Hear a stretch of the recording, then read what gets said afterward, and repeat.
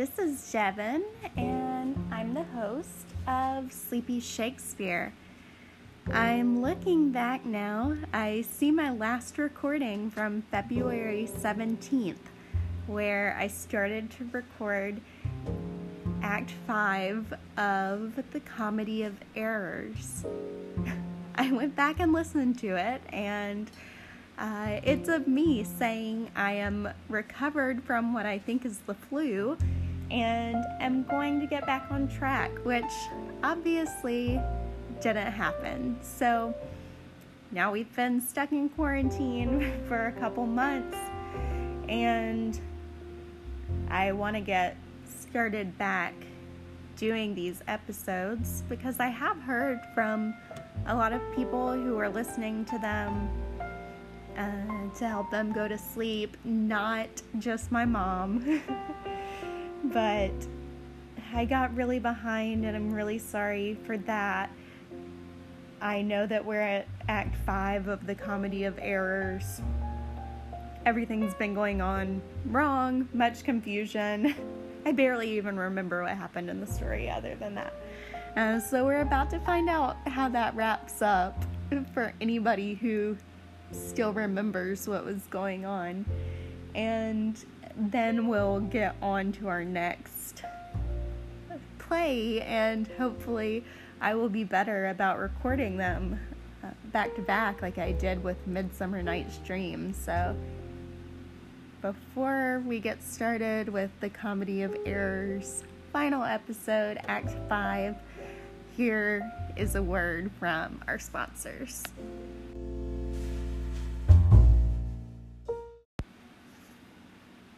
Act 5, Scene 1,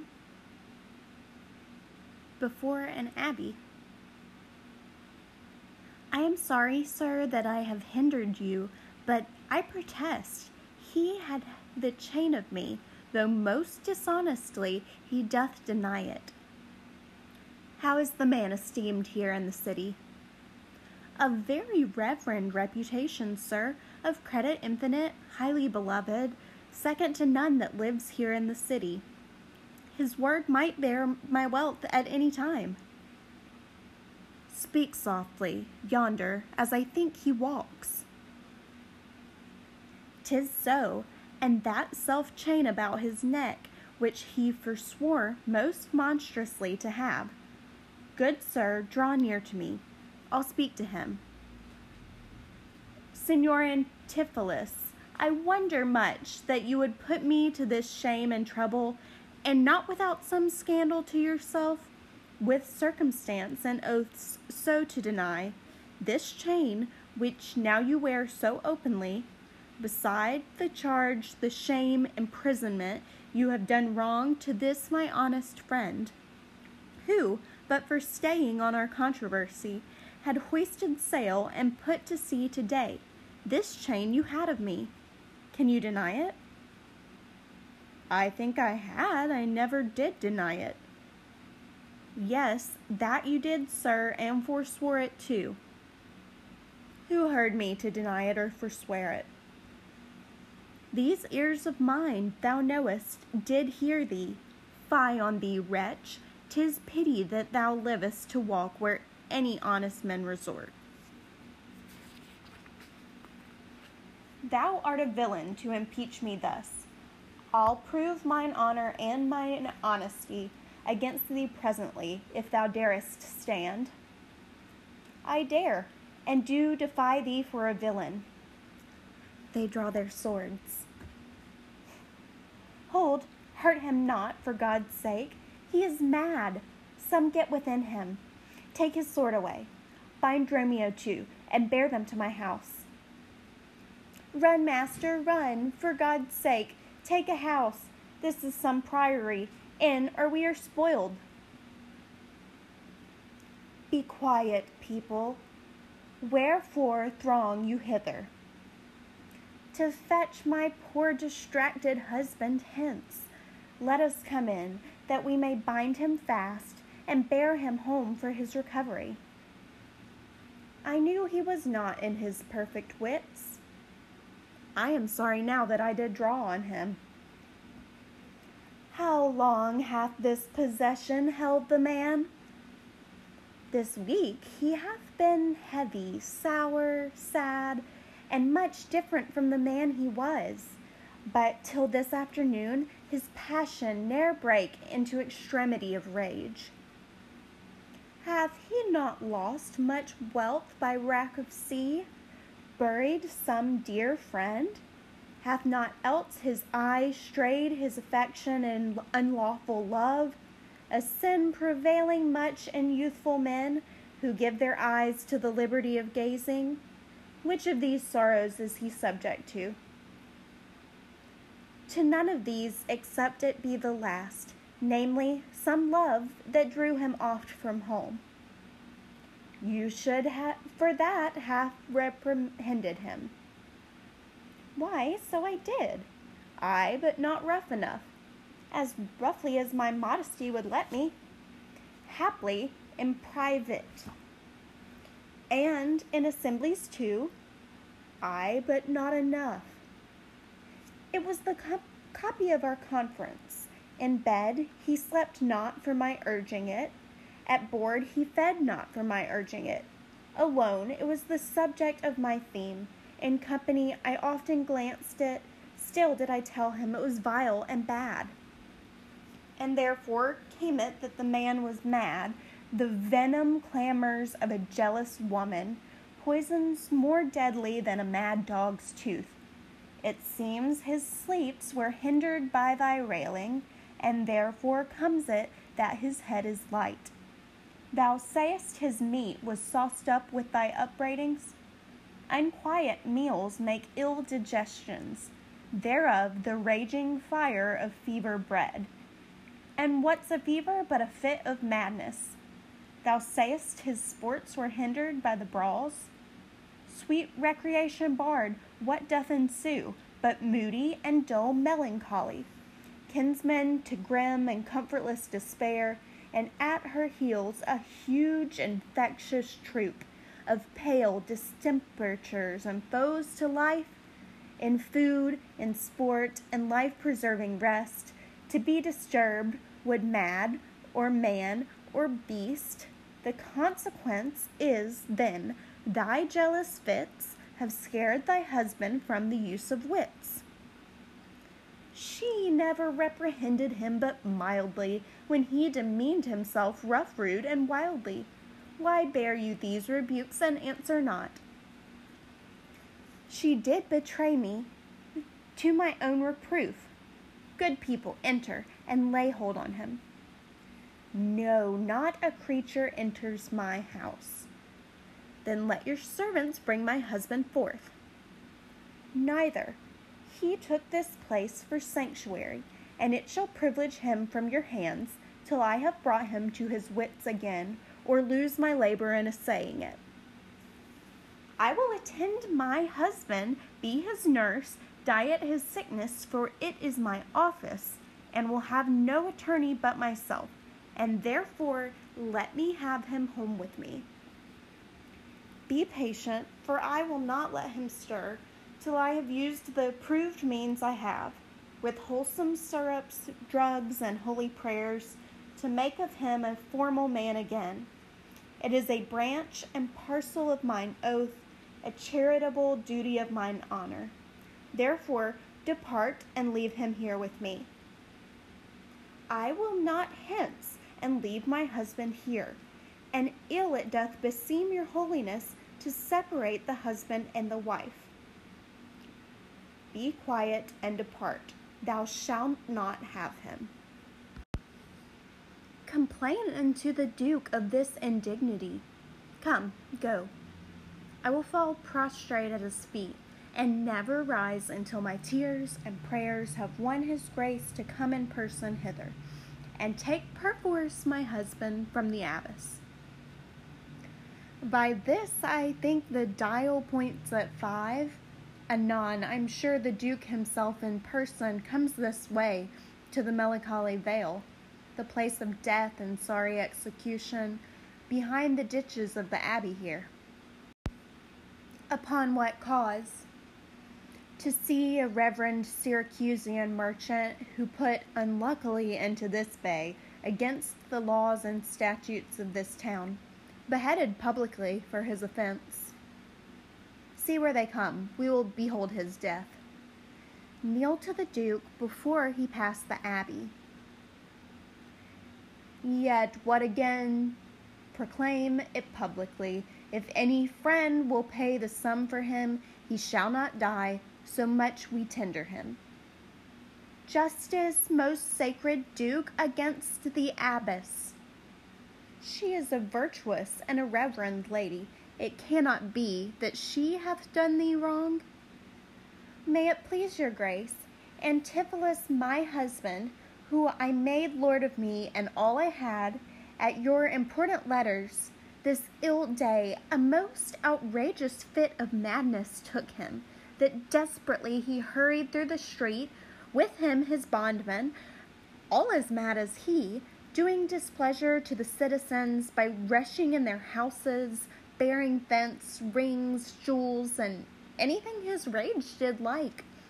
Once did I get him bound and sent him home, whilst to take order for the wrongs I went, that here and there his fury had committed. Anon, I wot not by what strong escape, he broke from those that had the guard of him, and both his mad attendant and himself, each one with ireful passion, with drawn swords, met us again, and madly bent on us, chased us away, till, raising of more aid, we came again to bind them. Then they fled into this abbey, whither we pursued them, and here the abbess shuts the gates on us, and will not suffer us to fetch him out, nor send him forth, that we may bear him hence. Therefore, most gracious Duke, with thy command, let him be brought forth and borne hence for help.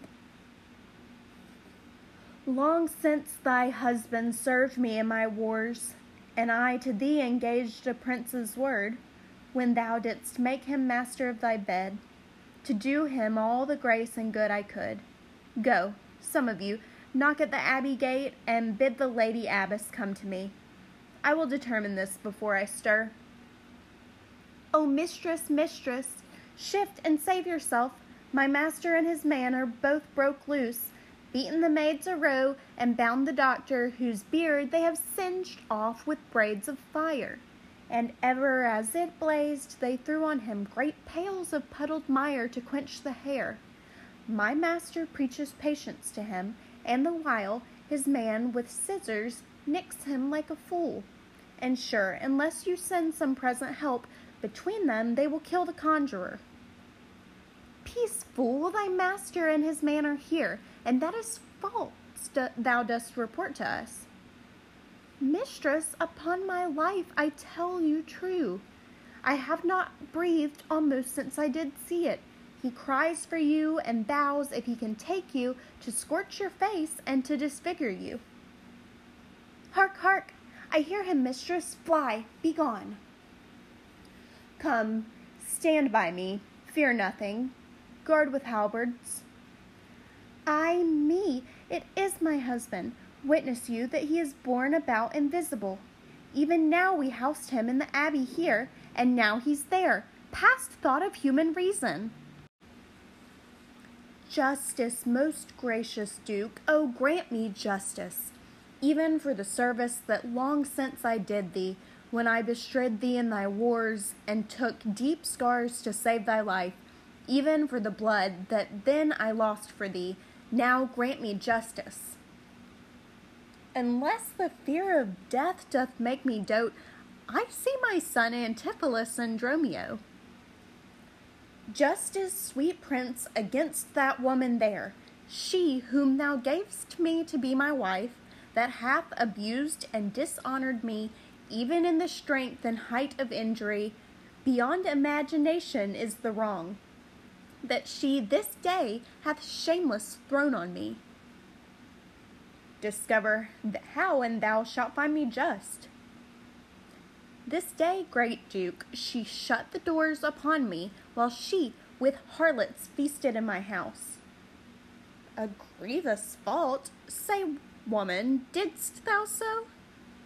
No, my good lord, myself, he, and my sister, today did dine together. So befall my soul, as this is false, he burdens me withal. Ne'er may I look on day nor sleep on night, but she tells to your highness simple truth. O perjured woman, they are both forsworn, and this the madman justly chargeth them. My liege, I am advised what I say, neither disturbed with the effect of wine, nor heady rash, provoked with raging ire, albeit my wrongs might make one wiser mad. This woman locked me out this day from dinner.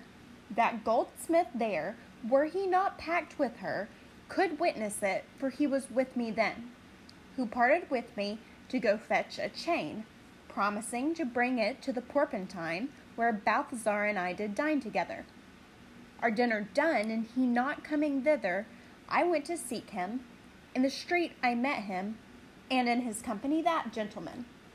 There did this perjured goldsmith swear me down that I this day of him received the chain, which God he knows I saw not, for the which he did arrest me with an officer.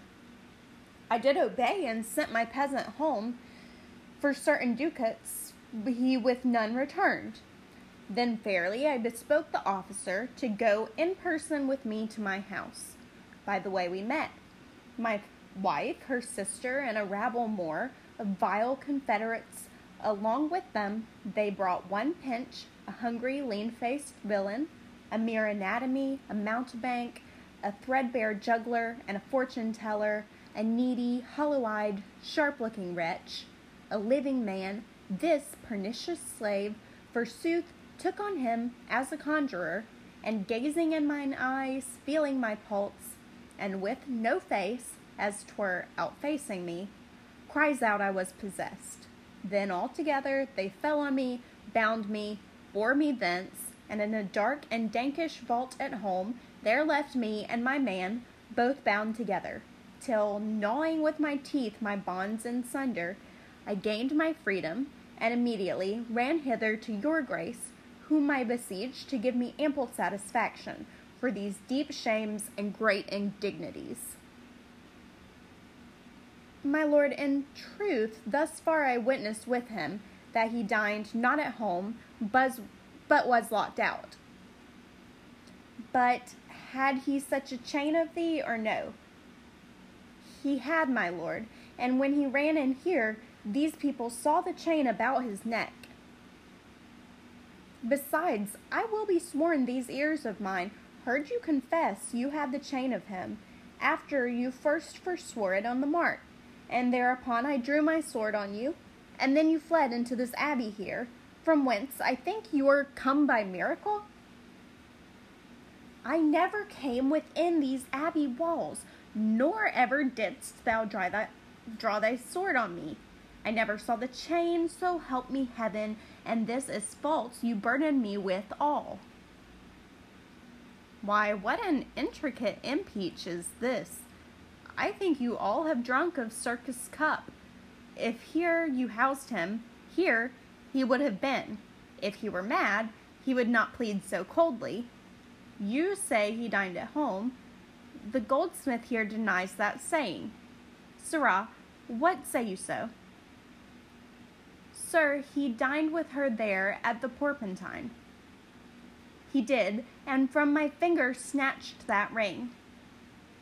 'Tis true, my liege, this ring I had of her. Saw'st thou him enter at the abbey here? As sure, my liege, as I do see your grace. Why, this is strange. Go call the abbess hither. I think you are all mated or stark mad. Most mighty Duke, vouchsafe me speak a word.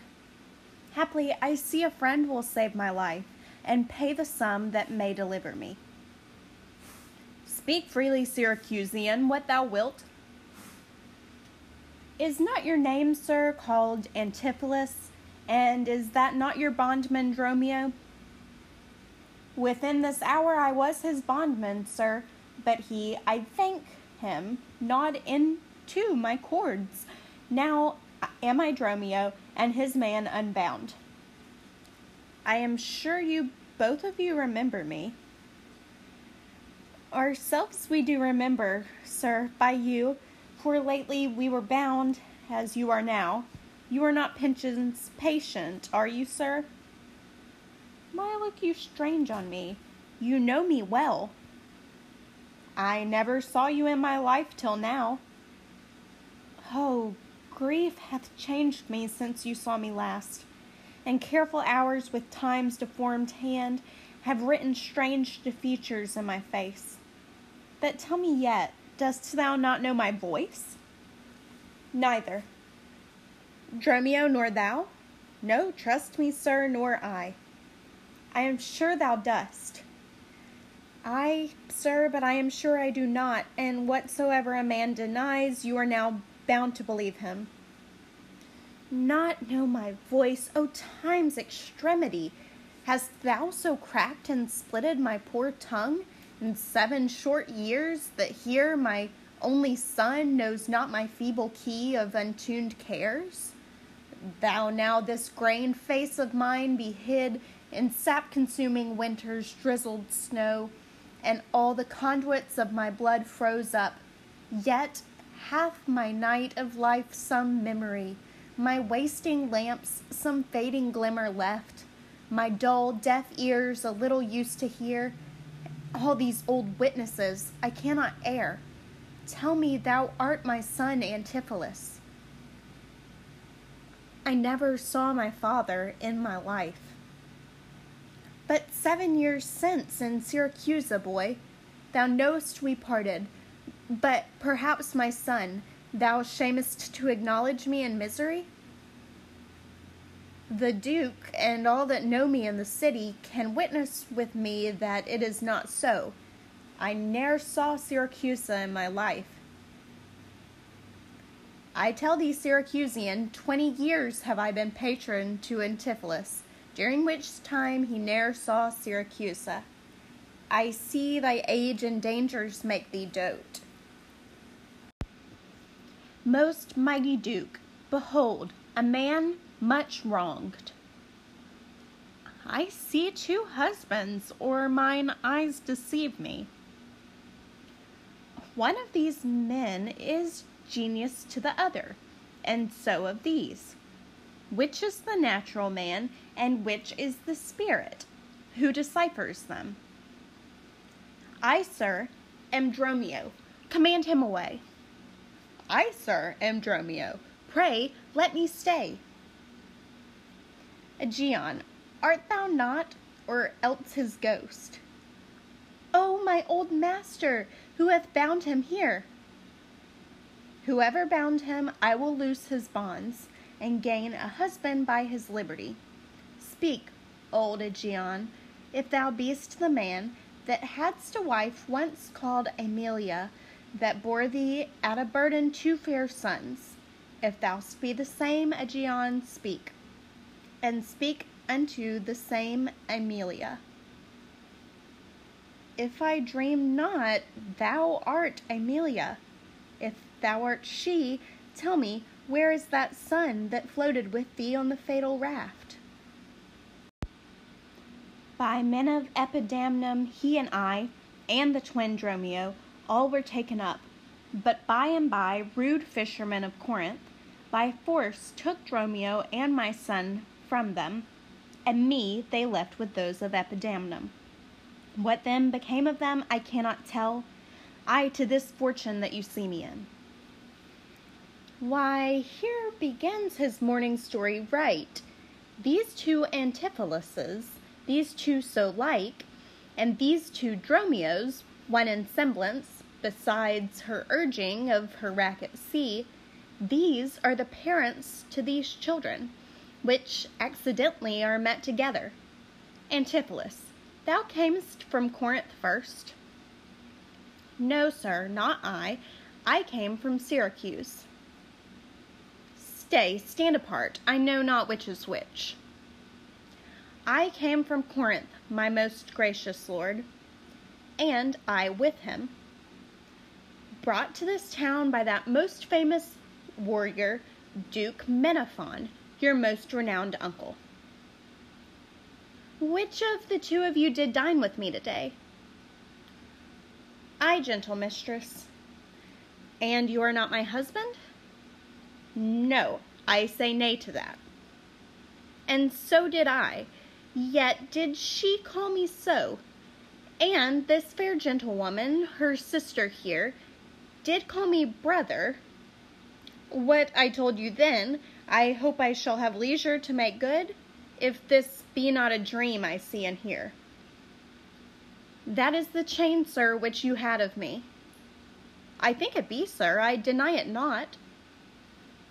And you, sir, for this chain arrested me.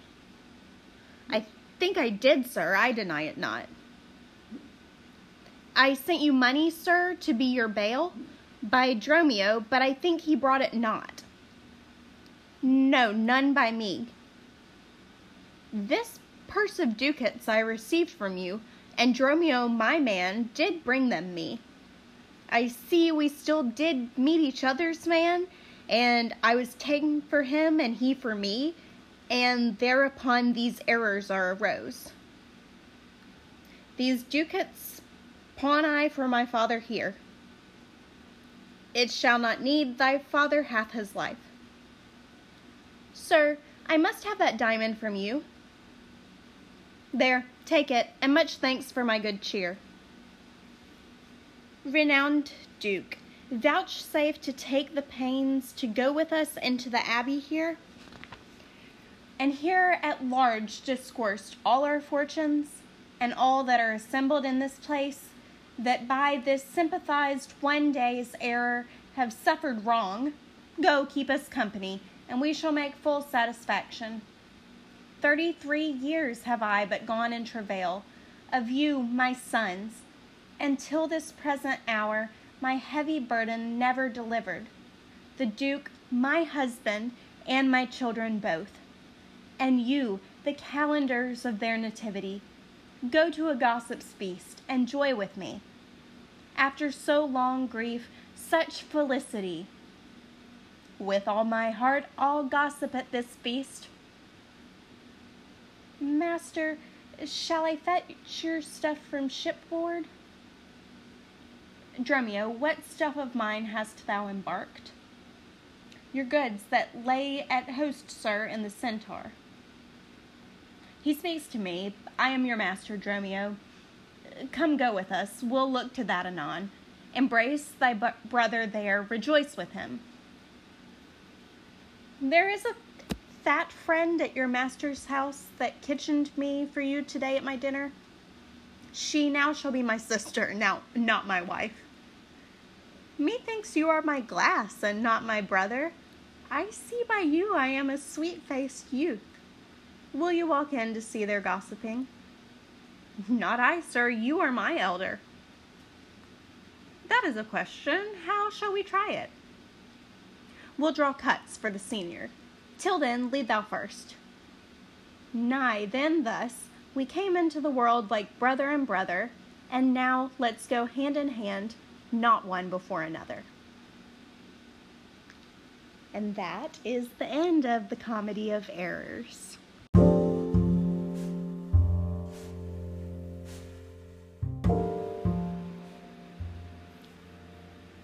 Thus we have the end of the Comedy of Errors, which I know you have been waiting on pins and needles for the ending for 2 months. We leave our cast of characters with a happy ending. Husband and wife, father, mother, 2 sets of twins, all reunited, happy, going to a gossip's feast to all discuss what has befallen them over the last 33 years since they got separated. So I really love the ending of this. It actually ends with the Dromio twins, who are the manservants, And they're having a bit of a comedic argument, which I would say these characters are the comic relief for what is a comical play. They're arguing over which one of them looks younger than the other. And then it has this great final line. They're walking into the dinner. Dromio, number 1 or 2, I think he was number 2. I can't remember what order I introduced them in. Says, "We came into the world like brother and brother, and now let's go hand in hand, not one before the other." I just think it's such a sweet ending. Of course, it's, so random, not realistic. They've been all separated for 33 years. Father with one set of Dromio and Antipholus. The mother all by herself. She was taken into an abbey to be a nun. And then the other 2 sets of twins, well, the other half of each set, have been sent off to war. They know the Duke. They fought in all these great battles. And so they hardly even knew of each other. They haven't seen each other in longer than I've even been alive. And we just have this sweet ending where the family is all back together and happy and safe. Oh, and Aegeon, the father, who we saw in the very first scene, about to be executed for entering Corinth when he was not supposed to, because Corinth and Syracuse were at war. So he's saved because now the Duke understands the whole story. He is who he says he is. These are the twins, and everyone that they've wronged today kind of understands exactly why that happened, because it was just so much confusion. It was not a possession. It was just a unlikely convening of 2 sets of twins. Next, I'll be moving on to our next story. I guess I'll choose that tonight, and I'll try to keep these up and rolling so that we get a podcast every night instead of me taking a 2-month sabbatical. All right.